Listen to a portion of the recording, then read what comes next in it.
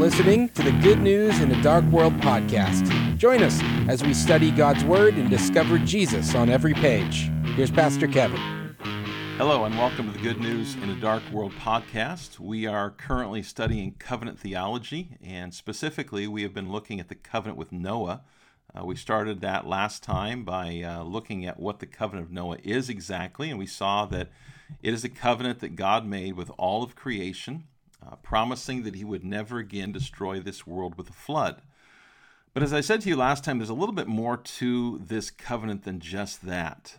As you may know, God often gives signs with his various covenants. There will often be a covenant sign. For example, the sign of the covenant of grace was circumcision in the Old Testament, and it is now baptism in the New Testament. Well, God gives a sign in the Noahic covenant as well, and you probably know what it is. It says this in Genesis 9, verse 12. God said, "This is the sign of the covenant that I make between me and you and every living creature that is with you for all future generations." So here comes the sign. "I have set my bow in the cloud, and it shall be a sign of the covenant between me and the earth." And so God gives the rainbow as a sign. The rainbow is a sign that God made a promise to never destroy the world again with a flood. And every time we see a rainbow, we can be reminded of that. Now, there's something very interesting in this idea of a rainbow. If you have your Bible open, or if you want to read this later, you will notice that in verse 13 of Genesis 9, God calls it a bow. Not a rainbow, but a bow. And the Hebrew word there can actually be translated either way. It can be translated like a bow, or it can be translated as a rainbow, like a rainbow in the sky, or a bow, like a bow and arrow. In the Bible, a bow is often referred to as a weapon of war, a weapon of judgment. Psalm 7, for example, says, "If a man does not repent, God will sharpen his sword, he will bend and string his bow." Now, if you're going to use a bow and arrow to shoot something or shoot someone, what position do you hold your bow in? You hold it vertically, right? You hold it up and down. You don't hold it horizontally. You don't hold it flat. You hold it vertically up and down.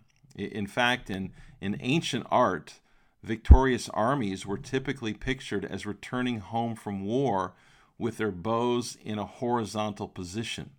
And that was meant to indicate that the war was over. Now, here's what's really interesting. If you look at verse 16 of Genesis 9, it says, "When the bow is in the clouds, God says, I will see it, and I will remember the everlasting covenant between God and every living creature of all flesh that is on the earth."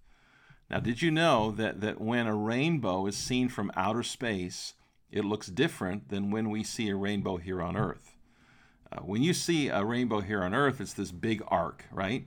But when you see a rainbow from outer space, a rainbow looks flat. It is horizontal. And so you can picture God on his throne in heaven. He looks down upon the earth and he sees a rainbow that looks flat. And what does that rainbow say? What does that rainbow represent? It represents the fact that the war is over, that God will never again destroy this world, this earth, with a flood. Now, this covenant is one that we would call unilateral. In other words, God's covenant to never destroy the world again with a flood is not dependent on anything that we do. Some covenants that we make in life, some agreements that we make in life, are bilateral. That means that there are two sides.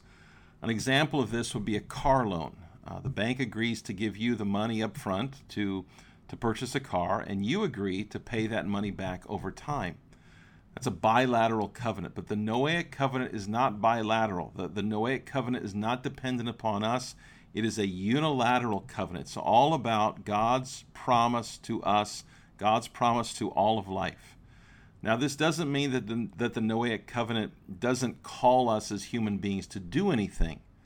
Theologian Meredith Kline writes this. He says, "Regulations governing mankind's conduct were included, but no commitments were exacted from man on which the continuance of the covenant itself might be dependent." And so there are things in the Noahic covenant that we are called to do, but the fulfillment of this covenant is not dependent upon us. But notice three things within the covenant with Noah. First of all, the world is called to be fruitful. Verse 1 says of Genesis 9, God blessed Noah and his sons and said to them, be fruitful and multiply and fill the earth. That means that mankind is called to procreate, that animals are called to procreate.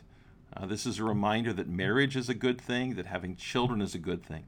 Secondly, God gives us all things for food within the Noahic covenant. Verse 3, God says, every moving thing that lives shall be food for you. And as I gave you the green plants, I give you everything. So you can enjoy bacon, you can enjoy steaks. God has given us good things to eat. And then third, this covenant reminds us that human life is sacred. In verse 5 of Genesis 9, God says, and for your lifeblood I will require a reckoning. From every beast I will require it, and from man. From his fellow man I will require a reckoning for the life of man. Whoever sheds the blood of man, by man shall his blood be shed, for God made man in his own image. That means that capital punishment is scriptural. God has tasked human government with the calling to hold human life in high regard. Now, this isn't just an Old Testament thing. This is found in the New Testament as well. You can read about it in Romans 13, verse 4, where it says that the civil authority is God's servant for your good. But if you do wrong, be afraid, for he does not bear the sword in vain. For he is the servant of God, an avenger who carries out God's wrath on the wrongdoer. 1 Peter 2:13 says, be subject for the Lord's sake to every human institution, whether it be to the emperor as supreme or to governors as sent by him, to punish those who do evil and praise those who do good. Now again, these three things are not just meant for the church. The Noahic covenant is not just with believers.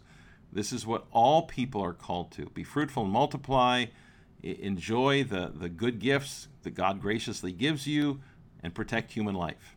And so this is the Noahic covenant. This is God's covenant with Noah and all of life.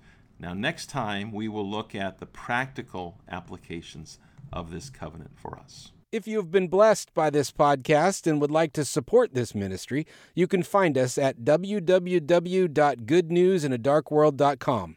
Thank you for listening.